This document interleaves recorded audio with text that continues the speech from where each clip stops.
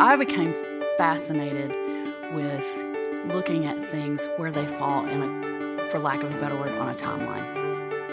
You might find out something about that story that could not be anything but God. Now you're reading that and you're thinking, why do I care about any of this? Yeah, and listening to it going, I don't want to listen to this podcast. Exactly. I'm a snake. I'm a slithery snake. I'm a snake of snake. You have the potential to do great evil or to do great good. Because what you see when you begin to look at history is that we're all connected. This is History Through the Eyes of Faith with Angie Ferris, and I'm your host, Frank Raines Jr., along with producer Wes. Thanks for listening. So, episode 10 of History Through the Eyes of Faith. I'm excited about this episode. I'm very excited about this episode. And only recently have I decided to become excited. No, I was already excited, but I realized we're going to be talking about something that I found fascinating. And it's going to be in this episode. So we were at episode 9, Rahab had taken in, hidden some people, protected them. Kind of makes me feel like Sound of Music a little bit. You know, the Von Trapps are hiding in the convent. Yeah. But that's not the case. They're in the walls of Jericho, hiding. And she has offered them some help. And I'll let you take it from there. So she offered them help. She hid them in order that they would save her and her family when they came back to destroy Jericho. So the spies have gone back to the camp. Now the people are preparing to cross the Jordan River. So they're crossing the Jordan River into Jericho, which we won't do a long dive on this. Just if you have any, do you have any associations with the Jordan River? Like when I say crossing the Jordan River, is that anything for you? Well, Jordan is referenced a lot in like spirituals. In spirituals and songs. And I think about Swing Low, Sweet Chariot. Yeah. Coming forward to carry me home. I looked over Jordan and what did I see? Coming forward to carry me home. Band of angels coming after me. So this like, and there's a lot of reference when you cross the Jordan is like going over into heaven. Mm-hmm. So Jordan is the entrance. Crossing the Jordan is the entrance and the exit in and out of the promised land. Yeah. So there's another story later on in the prophets, which we won't touch, so I'll mention it here. But Elijah is one of the prophets, and when he leaves, he is actually taken up to heaven. God sends a chariot for him. So where Joshua is fixing to enter the promised land and go through Jericho as the first city, when Elijah exits before he's taken up the chariots, he comes back through the same cities that we see Joshua entering from. And that's on down the road. Yeah, it's on down the road, later on in the road. But the point being that the Jordan is it's a big deal, crossing the Jordan, okay? And so this is the first time that happens. And it's also the parting of the sea, much like the Red Sea. We just don't talk about that as much. But an interesting thing happens here that I think is really cool. So I'm going to start reading in Joshua chapter 4, I think. This is verses 2 and 3. Take for yourselves, this is God telling Joshua, take for yourselves 12 men from the people, 1 man from each tribe. We've heard that before. Which is similar to before. And command them, saying, take up for yourselves 12 stones from here out of the middle of the Jordan. So while the priests are standing in the middle of the Jordan, the waters are parted. These 12 men are each supposed to get a stone from the place where the priest's feet are standing firmly and carry them over with you and lay them down in the encampment where you will spend the night. Then later in that chapter, now the people came up from the Jordan on the 10th of the first month and camped at Gilgal on the eastern edge of Jericho. As for those 12 stones which they had taken from the Jordan, Joshua set them up at Gilgal. And he said to the sons of Israel, when your children ask their fathers in time to come in the future, saying, what are these stones? Then you shall inform your children, saying, Israel crossed this Jordan on dry ground. For the Lord your God dried up the waters of the Jordan before you until you had crossed, just as the Lord your God had done to the Red Sea, which he dried up before us until we had crossed, so that the people of the earth may know that the hand of the Lord is mighty, so that you may fear the Lord your God forever. So what he's telling them there, he's making a marker. Yeah. To remind them and future generations when they ask the question what God has done. And I think this is a big It's a really big thing for me, but I think it's an important thing for our life that we need markers to remember what God has done in our lives. That's a good point. We need to remember an important part of who we are. Being able to remember is an important part of who we are. Over and over and over and over again, the Bible says, remember, remember, remember, remember. Which is why we're doing History Through the Eyes of Faith, to hear the story, to be reminded, to remember. So our memories shape us. So all throughout my house, you will see things that you can ask that have a story. They have a story, and they're there, and when I see them, they remember. They remind me of things, okay? Mm-hmm. Remembering the faithfulness of God helps us to persevere. So I just like that story. Well, I'm curious about that story, is if those 12 stones were they preserved? Or can you go where those stones are today? I have no idea. A little side project you can look up. I do know one thing from traveling and going to ancient places, like when I was in Rome. Rome is a city that's been active for thousands of years. And so what was happening a couple of thousand years ago has been built on top of and built on top of. So stones sitting out somewhere that were sitting out in 1200 BC or whenever that was, 1400 BC, are not just going to be sitting out. Right, Something would be on top of them. Now, whether you could find the spot and excavate, I don't know. But yeah. So that's just a cool story that you kind of just slide over. A marker to remember. And we forget. So we have a card that says Crossing the Jordan for that reason, because we want to have markers to remember what God's done in our life. And it's also entering into the Holy Land. So the first city they come to is Jericho. And if you watch VeggieTales, you might know Joshua and the Big Wall, one of the favorites at our house. Mm-hmm. The French peas up on top of the wall, very, very entertaining. You want to... Well, that sounds like something else. Yeah, it's very interesting. What? You don't know the French pea on top of the wall? Oh, yeah, another story. It's Monty Python. Yeah. The Holy Grail. Yeah, so they have the French peas up there going... I will taunt you a second time. Yes, so they talk like that in Joshua and the Big Wall. And it's really cool. Okay. Well, I guess they're just trying to... Yeah. Do you remember how the walls of Jericho fall? Trumpets. They just march around. They march around day after day after day, and then the trumpets blows and they fall down. At the Battle of Jericho. Exactly. Jericho.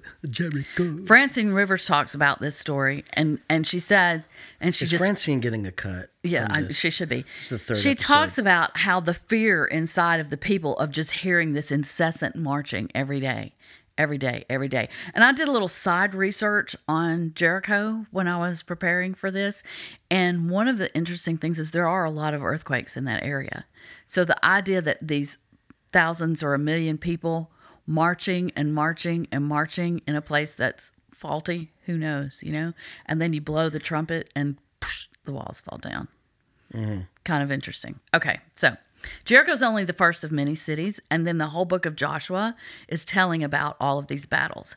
So it continues with the Israelites conquering the promised land and God giving the people into their hands, as the Bible puts it. Why do you think that it was that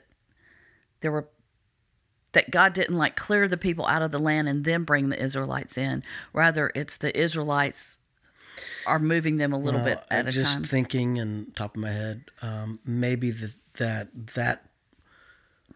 instills in his people a sense of victory, a sense of confidence, a sense of overcoming their fear. Yeah, because it is showing God's power, and He is doing it for them. But also, I think the Bible tells us it's so that the land would be tended, so there would be food to eat when they got there. If it had been abandoned, there wouldn't be the crops being watered and the things being taken care of. So when they arrive, there's houses and there's food ready, so that they have a place to live. So that's kind of a cool thing too.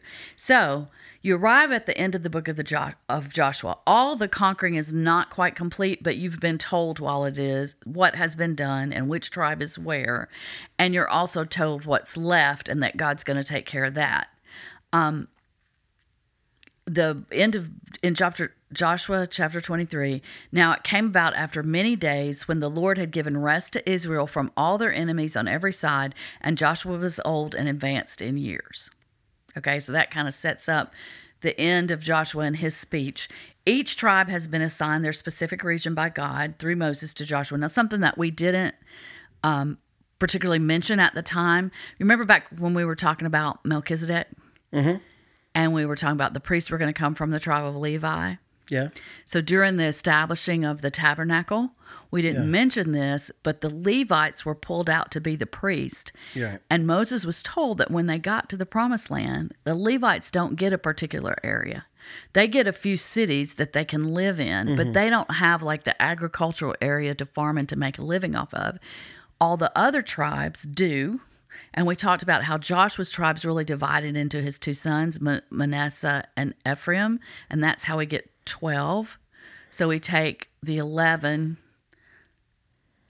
take out Joshua and create 2. Yeah. So the Levites are, they're the priests, and the way they're supported is that everyone else gives a tithe to the priest for their living.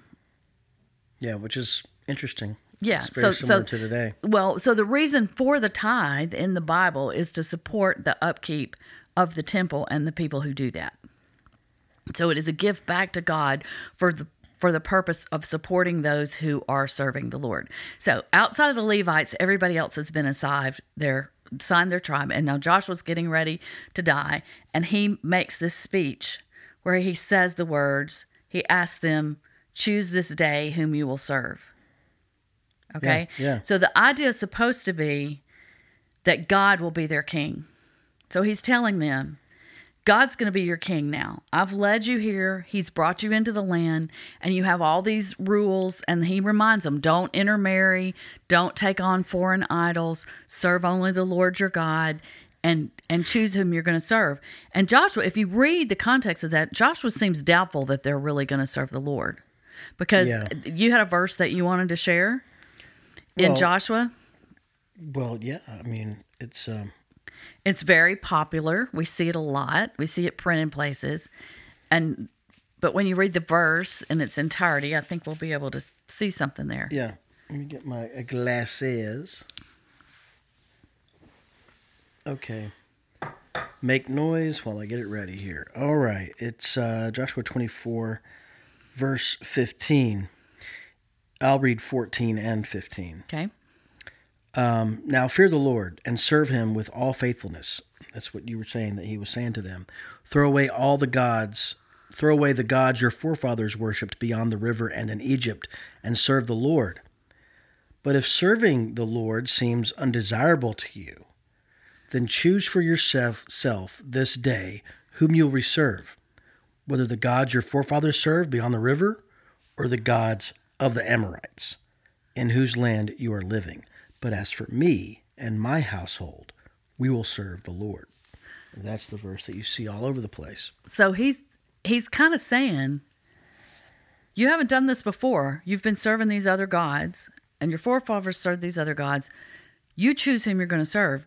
But as for me and my household, and just the way that's worded kind of sounds like, I'm not sure you're going to do it. I don't know what you're going to do. But as for me and my household, we will serve the Lord. And so this then ends the book of Joshua. They're now living in the promised land, and we come into the next book, which is called what? Judges. And I looked this up on the timeline, so I would have it when I came here. The period of the Judges begins about 1370 BC. Okay. So that gives us a little marker. So when you were asking, like, when was the other, like, 1400 BC, 1500 BC, because at 1370 we're entering the period of the Judges. So I want to do a little side reference here to read about what in general the period of the Judges is. Kay Arthur has a book called The Inductive Study Bible. Highly recommend it. That's it, sitting right there. I'll try to put a link up for it. And it's got great study reference tools in it. Inductive Study Bible. It's got great study tools in it, and it's designed so that if you know anything about Kay Arthur and Precept Ministries, it's designed so that you write the outlines and write the notes and do the study. So there's a lot of study materials, but they're not in the text. The text is real clean. The text has cross references, and that's about it. So she has a great section in there called Major Events in Israel's History, and it's several pages. So I want to read what she says about the period of the judges. The people served the Lord all the days of Joshua and the elders, and then there arose a generation who did not know Joshua. Sounds kind of like before, right? Did not know Joseph. Yeah. And the children of Israel served the gods of the people of Canaan and did evil in the sight of the Lord. So Joshua's gone. A generation comes up that doesn't know Joshua. Now they're serving the gods of the people of Canaan and did evil in the sight of the Lord. So the Lord delivered them into the hands of their enemies. He let them go because they weren't serving him. But when the people cried out to the Lord in their distress under the oppression of these enemies, God raised up judges from among the people. And so there was one judge raised up at a time. And God was with each judge all the days of his life. But when the judge died, the cycle of sin and slavery repeated itself. So they start serving the other gods. Mm-hmm. God lets them do what they're choosing to do. As Joshua said, choose this day whom you will serve. Mm-hmm. They end up in slavery. God raises up a judge to deliver them. So over and over again, he's coming back in faithfulness. There was no visible king in Israel, and everyone did what was right in his own eyes. Israel was to be a theocracy, think about that word, with God as king. That was the plan. But the people did not obey their God. So they didn't have a king on purpose. God was to be their king. So the book of Judges mentions 12 leaders who are said to judge Israel. And I have their names here. I'll just throw them out. I think maybe you have something you want to say about some of them. Othniel, Ehud, Shamgar, Deborah, Gideon, Tola, Jer, Jephthah, Ibzan, Elon, Abdon, and Samson. The first book of Samuel mentions 2 more judges, Eli and Samuel. And that's the period of the judges. And some of those names, like we know stories about some of those names. Some of them we have no idea about. So, did you have something you want to? Oh, yeah. Oh, yeah. He's excited about this. I'm excited about it because I was reading Judges. And I got to Ehud or Ehud. Ehud sounds good. Ehud. Second one in my list. Yeah, and I think he was the second because it's in the 3rd chapter of Judges. And I'm reading about Ehud. He was a judge. It says, again, the Israelites cried out to the Lord, and they gave him a deliverer, Ehud, or Ehud. Ehud. I'm going to say Ehud. It's E-H-U-D. Just go with it. And it says here, this is what I find interesting about reading this text. Because I think, I've always thought the Bible, oh my gosh, therefore and hitherto and all the words. Mm-hmm. And it says, but when they get real specific, and gave them a deliverer, Ehud, a left-handed man, the son of Jerah, the Benjamite, so the tribe of Benjamin. So it specifically says a left-handed man. Why does it say that? Well, I'm going to tell you why it says that. Do you know the story? I've read it before, but I'm not remembering it. It's good. I don't know why this is not. The Israelites sent him with tribute to Eglon, king of Moab. Now, Ehud had made a double-edged sword about 1.5 feet long, which he strapped to his right thigh. Which means it cuts on the way in and on the way out. Under his clothing. So he's left-handed. He's got it strapped to his right thigh. He presented the tribute, which I guess a tribute is an offering, a gift, to Eglon, king of Moab, who was a very fat man. It says it here. And so when I'm reading, I'm like, who was a very fat man? I'm like, okay, all right, Bible, Judges, we're getting into something here. After Ehud had presented the tribute, he sent on their way the men who had carried it. So like, all right, we got it. Y'all go ahead. At the idols near Gilgal, he himself turned back and said, I have a secret message for you, O king. The king said, quiet, and all his attendants left because he's excited he's going to get this secret message from Ehud. And I have an idea what the secret message may be so far. Ehud then approached him while he was sitting alone in the upper room of his summer palace and said, I have a message from God for you. Now, this is starting to sound like Sly Stallone or Schwarzenegger here too. I'm about to get it. As the king rose from his seat, Ehud reached with his left hand, drew the sword from his right thigh, and plunged it into the king's belly. this is where this is some Game of Thrones right here, okay? Yeah. Even the handle sank in after the blade, which came out his back. Ehud did not pull the sword out, and the fat closed in over it. I'm like, okay. That hurts. Then Ehud went out to the porch. He shut the doors of the upper room behind him and locked them. So he's hiding out on the porch, shut the door. After he had gone, the servants came and found the doors of the upper room locked. They said, he must be relieving himself in the inner room of the house. So like he's in the bathroom or something. We're going to just wait out here. They waited to the point of embarrassment. That's what it says. But when he did not open the doors of the room, they took a key and unlocked it. There they saw their Lord fallen to the floor.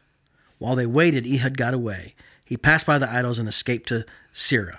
When he arrived there, he blew a trumpet in the hill country of Ephraim, and the Israelites went down with him from the hills, with him leading them. So that's where he takes over.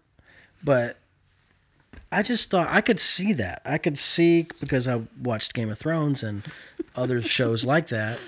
I just found Ehud just took, So does it help, like the summary I read from Kay Arthur, place Ehud for you in a timeline? Oh, yeah. Yeah. There's judges that come, and then... So obviously, whoever this king was, those people were oppressing the Jewish people. Yeah. Yeah. And then Moab.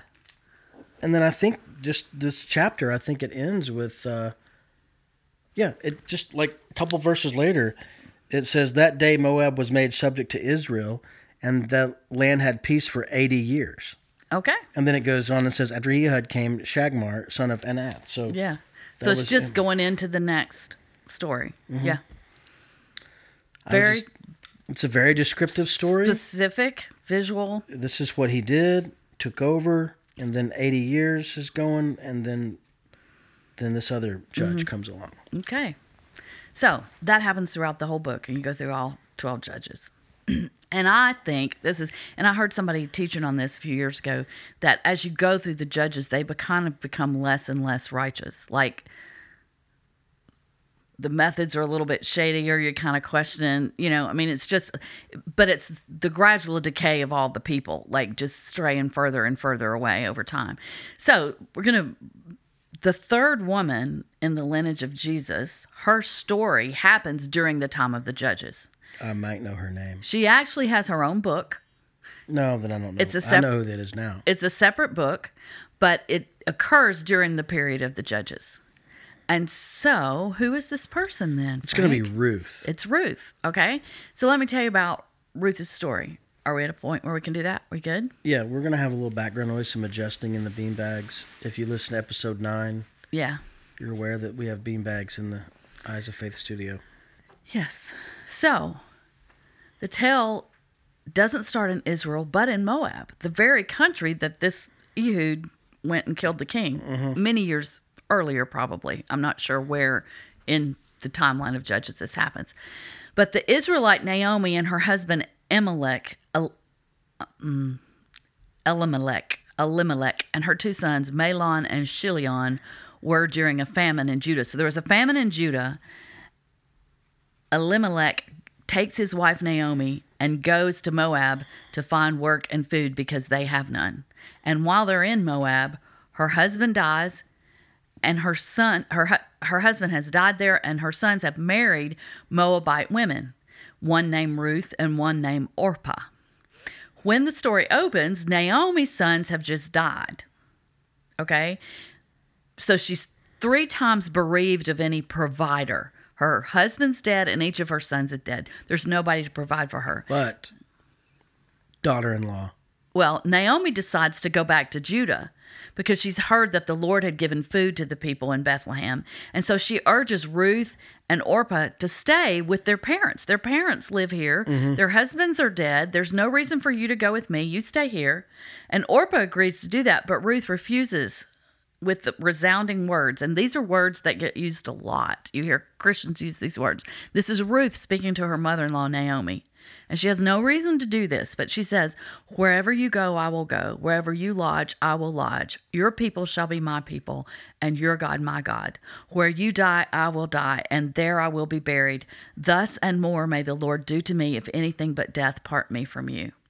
So Francine Rivers has written this story, and one of the points that I think is so cool that is here, obviously, if she's willing to make that confession, Ruth has been exposed to Judaism through marrying into this family, and she is now choosing to serve Naomi and her God over her own parents and her own homeland. Yeah.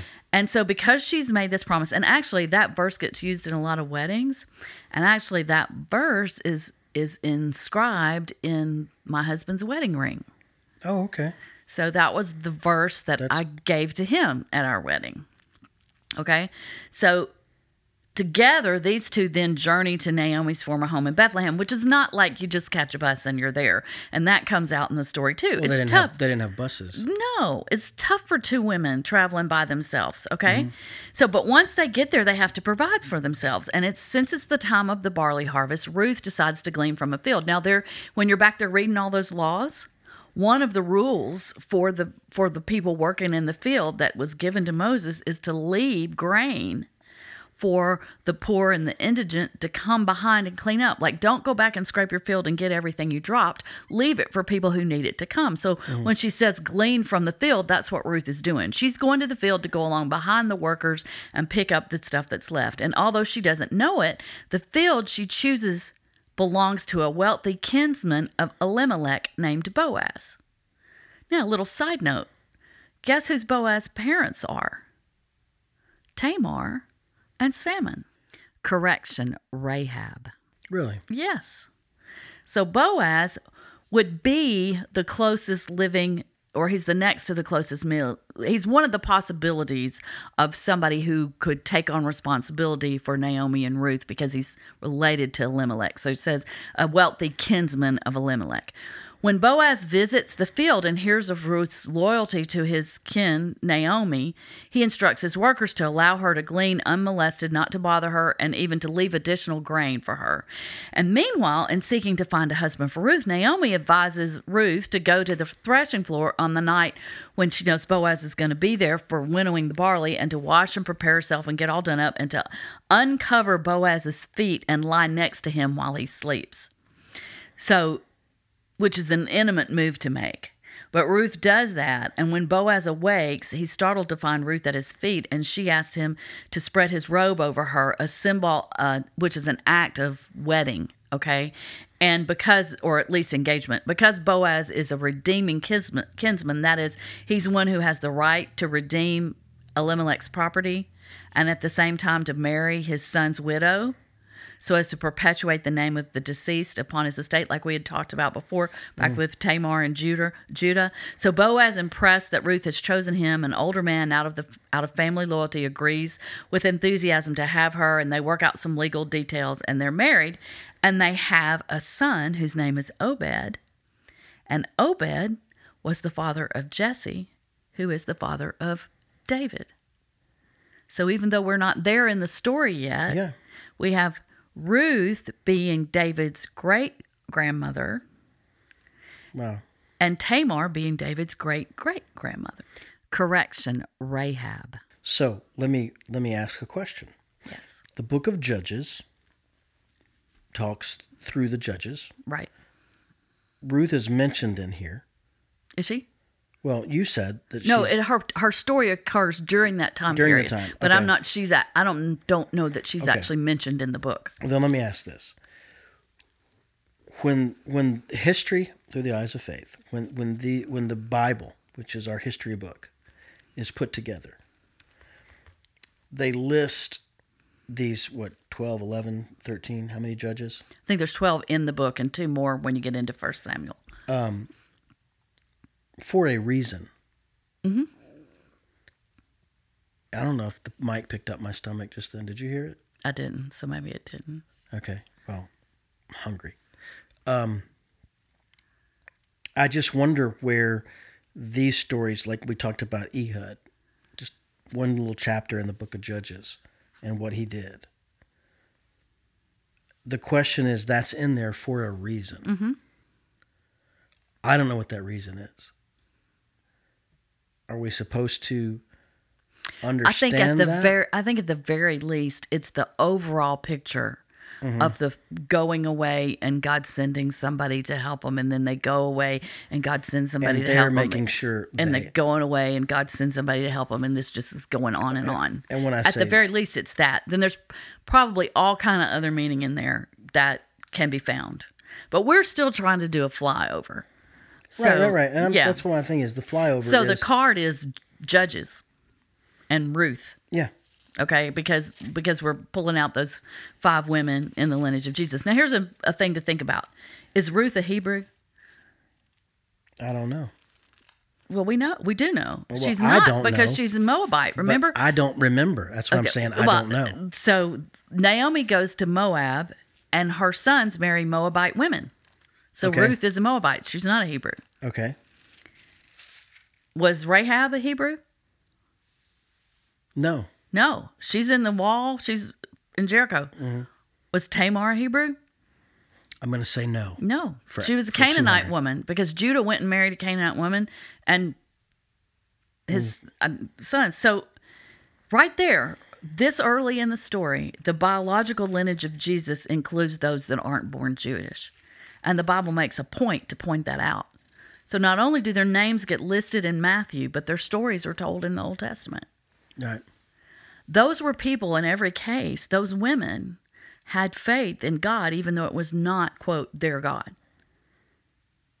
Yeah. You know, and we hear Rahab going, I've heard about your God, and Ruth going, whether you go, I will go, and your God will be my God. Okay? So, cool. So the last judge is Samuel, and his story is in 1 Samuel. Okay? So we're over into the next book. Mm-hmm. All right? And reading from Kay Arthur's little section again on the history of Israel. Finally, in the days of Samuel, then prophet and judge, the people insisted on having a king over them like the other nations. Although this request grieved Samuel, God gave them what they wanted, for they had rejected him, meaning they'd rejected God. I think that's kind of interesting, like the other nations. So here, reading from 1 Samuel 8, verses 6 through 9. And Samuel prayed to the Lord, and the Lord said to Samuel, listen to the voice of the people regarding all that they say to you, because they have not rejected you, but they have rejected me from being king over them. Like all the deeds which they have done since the day that I brought them up from Egypt, even to this day, in that they have abandoned me and served other gods, so they are going to do to you. So they are doing to you as well. Now then, listen to their voice, however. You shall warn them strongly and tell them of the practice of the king who will reign over them. So Samuel goes into detail, and this is something that I would say I hadn't really thought about, but he explains to him, like, you haven't had a king, and now you're going to have one, and the king's going to take your children and use them for warriors and for servants. He's going to take 1/10 of all you have. He's going to take the best vineyards and the best livestock and use that for his work. He's going to take the best of your fields. Like, your life's going to be different. You say you want a king, but God says, tell them what it's going to be like. And so this is what they say back in chapter 8, verse 19. Yet the people refused to listen to the voice of Samuel, and they said, no, but there shall be a king over us, so that we may be like all the nations, and our king may judge us and go out before us and fight our battles. Now, after Samuel had heard all the words of the people, he repeated them in the Lord's hearing. And the Lord said to Samuel, listen to their voice and appoint a king for them. So Samuel said to the men of Israel, go every man to his city. So why did they want a king? They wanted rules. They wanted to be like they had rules. Yeah. They weren't following them. Yeah. They wanted to be like the other nations. They wanted to be like the other nations, and they wanted the king to fight our battles. Do we know anyone who wants to be like the neighbor next door? Never covet. That's a song that goes with the Don't Covet from the God's Top 10 children's musical. There we go. Well, it's also number 10 of the 10 Commandments. Right, that's the... Holding your hands out. Yeah. Never covet, be above it. Coveting will get the best of you. So here they're getting covet. They're coveting that king. Mm-hmm. We want somebody who's going to fight our battles for us, and we want to be like everybody else. So... the first king then is Saul. Yep. First king of Israel is Saul. In chapter 9 of 1 Samuel. Is that where he shows up? Samuel anoints Saul. He is not exactly obedient, and God has consequences for that. And Saul gets a bad attitude about it. So here's that story, which is all the way over in chapter 15. Okay? So starting with verse 16. So Samuel said to Saul, "Is it not true?" This is after the story has happened, and the story's kind of retold in this, so I'm just starting there. Samuel said to Saul, "Is it not true, though you were insignificant in your own eyes, that you became the head of the... Is it not true, though you were insignificant in your own eyes, that you became the head of the tribes of Israel? For the Lord anointed you as king over Israel, and the Lord sent you on a mission and said, 'Go and completely destroy the sinners, the Amalekites, and fight against them until they are eliminated.'" Hear those words? God said, completely destroy the Amalekites and fight against them until they are eliminated. Why then, Samuel speaking to Saul, why then did you not obey the voice of the Lord? Instead, you loudly rushed upon the spoils and did what was evil in the sight of the Lord. Now, what are the spoils? It's what you take away from the battle. Mm-hmm. So he's taking the spoils. Instead, you loudly rushed upon the spoils and did what was evil in the sight of the Lord. Then Saul said to Samuel, "I did obey the voice of the Lord, for I went on the mission on which the Lord sent me, and I have brought Agag, the king of Amalek, and have completely destroyed the Amalekites." So he brings the king back, destroyed the rest of them. But the people took some of the spoils, sheep and oxen, the choices of the things designated for destruction, to sacrifice to the Lord your God at Gilgal. We chose some of the good stuff to sacrifice to him, even though he told us to destroy all of it. Samuel said, "Does the Lord have as much delight?" And this is the reason I wanted to read this, because this becomes a theme that's very important through the rest of the Old Testament and into the New. Samuel said, "Does the Lord have as much delight in burnt offerings and sacrifices as in obeying the voice of the Lord?" Yeah, I like that. God wanted Saul to obey him and destroy them all. Saul says, "Oh, I'll bring the king back, and we'll just let the people pick the best ones, and we'll sacrifice them to God." Samuel's going, "Does the Lord have as much delight in burnt offerings and sacrifices as in obeying the voice of the Lord? Behold, to obey is better than a sacrifice, and to pay attention is better than the fat of rams. For rebellion is as reprehensible as the sin of divination," which was a big deal sin. Rebellion. "And insubordination is as reprehensible as false religion and idolatry. Since you have rejected the word of the Lord, he has also rejected you from being king." Saul. Saul. Rejected for being king. Because he But did doesn't not he stay obey. king? For a little while. But he's told then that somebody else is going to take your place. Because of what? Because he didn't obey. Yeah. Because he had a better idea. "Oh, I think God will like this." And Yeah, Samuel let me says, do this. I think this is a better idea. yeah, and Samuel says, "No. Does the Lord have as much delight in burnt offerings and sacrifices as in obeying the voice of the Lord?" Right. So again, it may not make sense to me what God is telling me to do, but I show that I trust God through obedience. Yeah. Now that'll preach for a long time. We can do lots of podcasts on that. And I mentioned that in one of the earlier episodes, is our desire, our human nature desire to control. And if we do know what's going to happen in our future, then we're probably going to want to control that too. Yeah. So I'll say that again. It might not make sense to me, but I show that I trust God through obedience.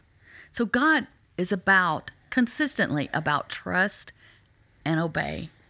Trust and obey. It's not a list of rules for the sake of rules. It's to show that I'm first, that God is first. God is saying that I'm first. You shall have no other gods before me. Trust me. And he said he's got our best interest at heart, hasn't he, all along? He's taken to a promised land. He's providing for him. I have a plan. I have a future. Okay? Okay. So Samuel is then led to anoint David as king. And there is a period of time between when he is anointed and when he actually becomes king. Okay? Mm-hmm. So Saul is seeking to kill David, and David's running from him. Yeah, but we skip. We skip. What did we skip? Well, David comes on the scene. Yeah. Because he is the shepherd boy. Right. Yeah, David has a long story, and one of the first stories about him is the famous David and Goliath story.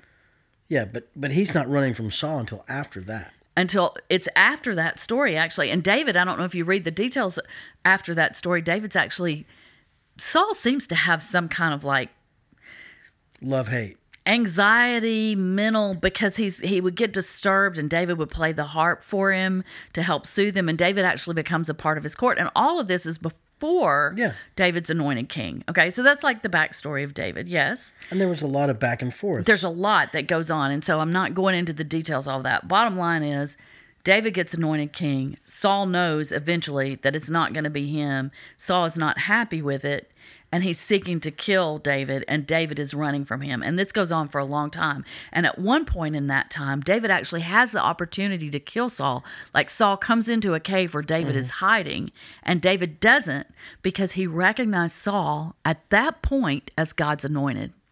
Right. You're still king. I can't take your life. Right. So we're learning through all those stories the heart of David. We're learning because the big part of, we remember David. Well, maybe people don't know the David and Goliath story. If you don't, go look it up, read it, Google it, whatever. Goliath is a giant. David kills him. Goliath is a Philistine. And David shows up on the battle. He's taken his brothers. To take food to his brothers. Yeah. And sees that everybody's chicken and nobody will fight this giant, and he's like, I killed animals attacking the sheep. I can take care of this. So there, from the beginning, we see David's faith. Yeah. And he's insulted that these men will all stand here and let this giant and these people insult their God and not defend and trust God. So we see David's heart through all of that. So David's running, and eventually he becomes king, okay? And David is described, you'll hear this even now. I don't know if you've heard this phrase, but he's described as a man after God's own heart. Mm-hmm. Okay? And that's speaking to his attitude, the position of David's heart. It's not necessarily speaking of his actions. Because when he's confronted with his sin, and we're going to talk about that story in just a minute, when he's confronted with his sin, what does he do? He repents. He turns. Whereas Saul copped an attitude like, oh, but I went and did da-da-da. Or, oh, but I went. The repentance makes the difference. Yeah. It's not what you did, because we all mess up. It's the turning back to God. And so that's why he's called a man after God's own heart, because he repents and he turns and he continues in faithfulness. He recognizes that he is sinful and that he's capable of sinning, maybe even prone to sinning. Okay, that's what we would say about ourselves. Let me pause you just for a second. Okay. Samuel anoints Saul. Saul's king. Saul disobeys. He gets his kingship taken away from him. Well, at that moment, he's just told it's gonna be. Right. David comes along, and does David enter the story as someone playing the harp for Saul to ease his mind? Is that how he enters into the story? I don't remember. I think he enters in Goliath and then playing the harp, but it could be the other way around. They're both kind of happening at the same time. It's before David and Goliath. David in Saul's service is in chapter 16. Yeah. So he comes into Saul's service. Yeah. So he is not anointed as king until a little bit later. But here, Samuel goes and anoints David a long time before he actually becomes king. Once Saul knows that he will no longer be king, and Samuel knows that Saul is no longer the one God wants as king, he goes and anoints David. But then it's a long time before David's actually king, when Saul is finally killed or dies. So David covers a lot of territory in the Bible. He's like Abraham and Moses in the biblical account. He seems to have this relationship with God, this talking with God, this repenting and turning and talking and conversing. He's the one who is allowed to found Jerusalem. He establishes Jerusalem. He is allowed to bring the Ark of the Covenant into Jerusalem. He's very expressive. We know that about him. He's dancing in the streets when the tabernacle and the Ark of the Covenant is brought into Jerusalem, because one of his wives is not happy with him dancing naked in the streets. He wrote most of the book of Psalms. Right. Which are prayers and songs and laments to God. And we get an opportunity as we read those Psalms to hear and see into David's heart. So he seems very real to us. We have a lot of information about David. But because we're people, as people tend to remember the bad first. What do you remember about David? What's the story you think of about David? Well, I think this is going to be where we end today.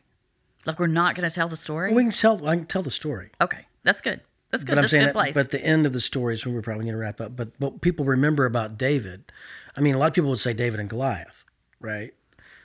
But what you're referring to is him desiring a woman that was married, and so he sent her husband to the front lines so that he would be murdered or killed in battle. So let me tell the story. What's her name? Bathsheba.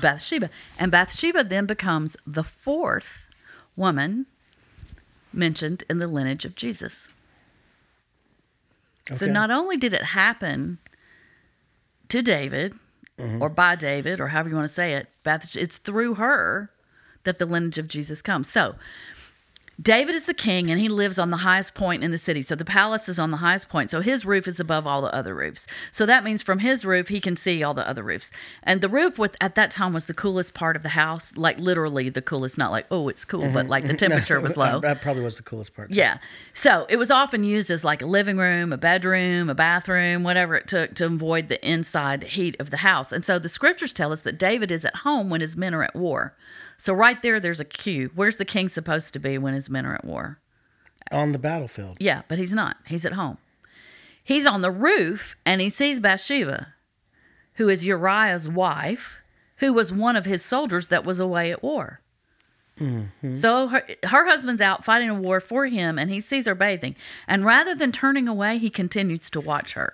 So so already here's two mess ups. He's home instead of at war. And when he sees her, he decides to watch her. And then he decides he wants her, and he sends for her, and he has an affair with her.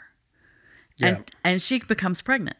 And when he finds out, he sends for her husband to come home, thinking that he'll be with her and that then he could be considered the father of the child. But Uriah, because he's a good and faithful soldier, he comes home, but he refuses to go home to his wife when his brothers are out fighting a war, so he sleeps on the steps of the palace. So David feels like he has nothing else to do, but arranges to send Uriah to the front lines where he's most likely to be killed, which he is. And so David takes Bathsheba as his wife, right? Now, 2 Samuel chapter 12, enter the prophet Nathan, okay? A prophet is one who speaks for God. So God speaks through Nathan to David, and he comes to David and he says, there were two men in a city, the one wealthy. Nathan's telling David this story. There were two men in a city, the one wealthy and the other poor. The wealthy man had a great many flocks and herds, but the poor man had nothing at all except one little ewe lamb, which he bought and nurtured, and it grew up together with him and his children. It would eat scraps from him and drink from his cup and lie in his lap, and was like a daughter to him. Now a visitor came to the wealthy man, and he could not bring himself to take any animal from his own flock or his own herd to prepare for the traveler who had come to him. So the wealthy man took the poor man's ewe lamb and prepared it for the man who had come to him. Then David's anger burned greatly against the man, and he said to Nathan, as the Lord lives, the man who has done this certainly deserves to die. So he must make restitution for the lamb 4 times over, since he did this thing and had no compassion. Nathan then said to David, you yourself are the man. This is what the Lord, the God of Israel, says. It is I who anointed you as king over Israel, and it is I who rescued you from the hand of Saul. I also gave you your master's house and put your master's wives into your care, and I gave you the house of Israel and Judah. And if that had been too little, I would have added to you many more things like these. In other words, if you'd asked for more, if that wasn't enough, I would have given you more. Why have you despised the word of the Lord by doing evil in his sight? You have struck and killed Uriah the Hittite with the sword. You have taken his wife as your wife, and you have slaughtered him with the sword of the sons of Ammon. Then David said to Nathan, I have sinned against the Lord. No excuses. He repented.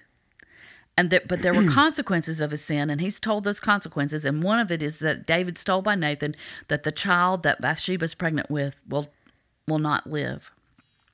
So later, the Lord struck the child that Bathsheba had born to David, so that he was very sick. And David pleaded with God, and he fasted and he prayed, and he wouldn't eat, and everybody was all worried about him. And when the child finally died, he was praying for the child. And when the child finally died, after 7 days of this, David's servants were afraid to tell him that the child was dead, because they said, while the child was alive, we spoke to him and he did not listen to us. How then can we tell him that the child is dead, since he might do himself harm?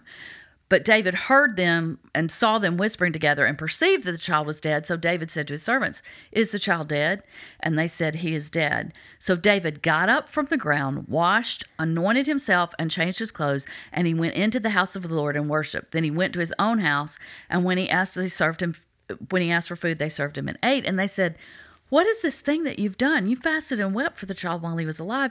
But when the child died, you got up and ate food." And he said, "While the child was still alive, I fasted and wept, for I said, 'Who knows? The Lord may be gracious to me, and the child may live.' But now he has died. Why should I fast? Can I bring him back again? I'm going to him, but he will not return to me." I wanted to include that extra part of the story, which we don't talk about all the time, because David comforts Bathsheba and goes in and sleeps with her, and then she gives him another son, which is named Solomon. But see, David knows that God's heart is as gracious and merciful. So even though he's been told that the child's going to die, he still pleads for the child to live. And at the same time, he's willing to accept God's decision when the child dies and get up and move forward. So to me, it's kind of an example of how to deal with repentance. I was wrong. There's consequences for my wrong. I repent and turn. I can still plead to God. I can still cry out to God. I can still share my heart with God. That's what David's telling us to do. He didn't feel like he was turned away from right. God. And he shared his heart, but then he accepted God's decision that the child would die, and he goes on. So there we are with the birth of Solomon, which then ends up in that lineage of Jesus. Any comments, thoughts, questions about that story? Yeah.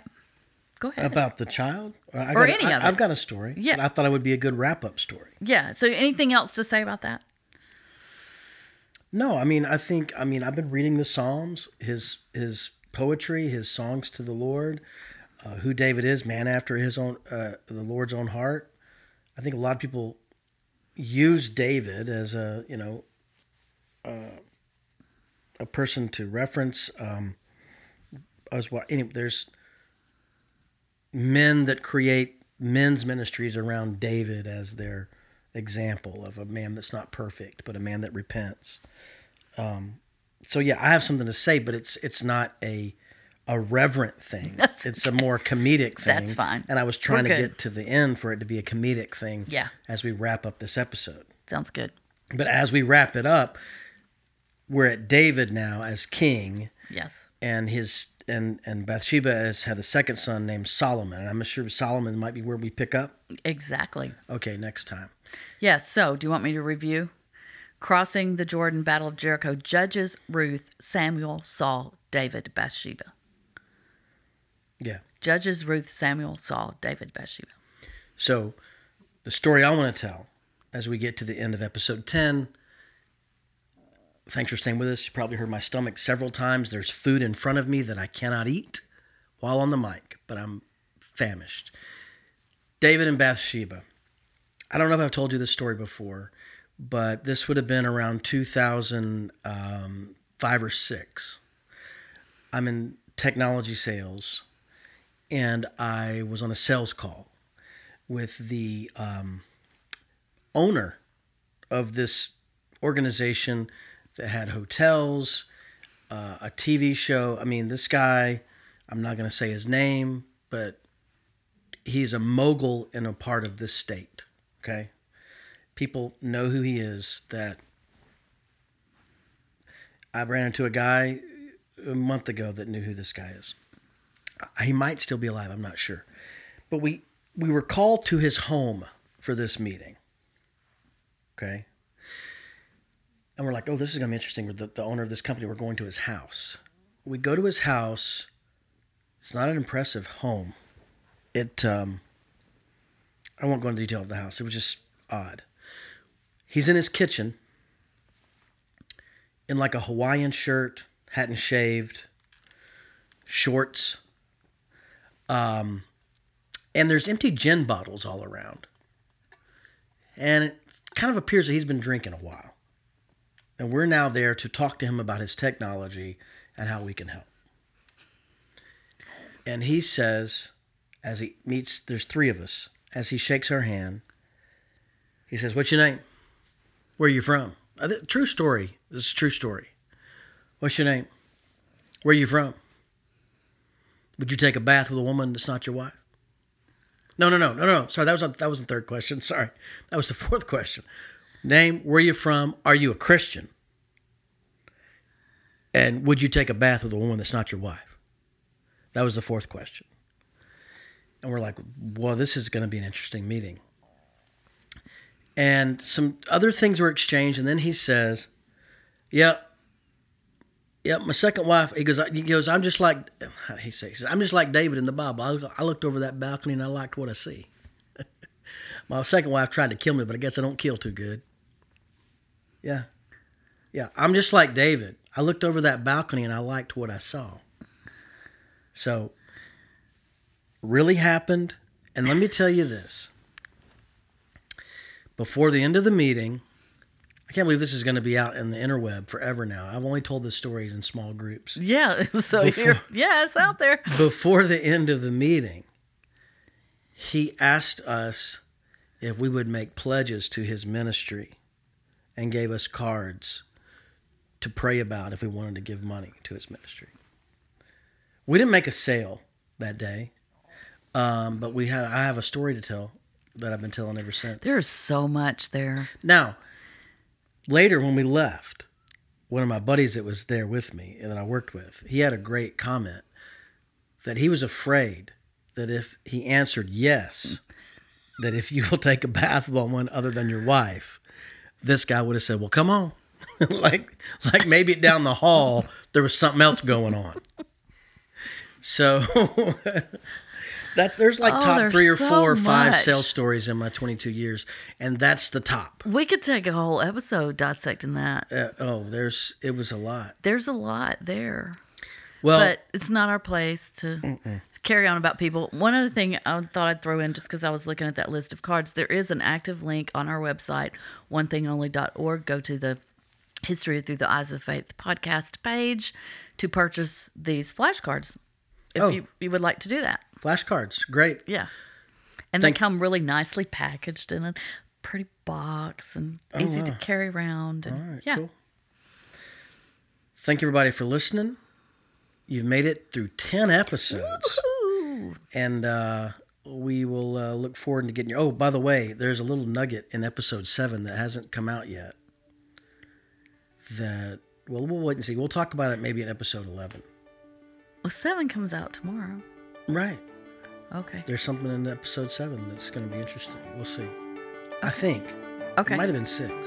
All right. We'll talk to y'all next time. Thanks for listening to History Through the Eyes of Faith podcast. Brought to you by One Thing Only.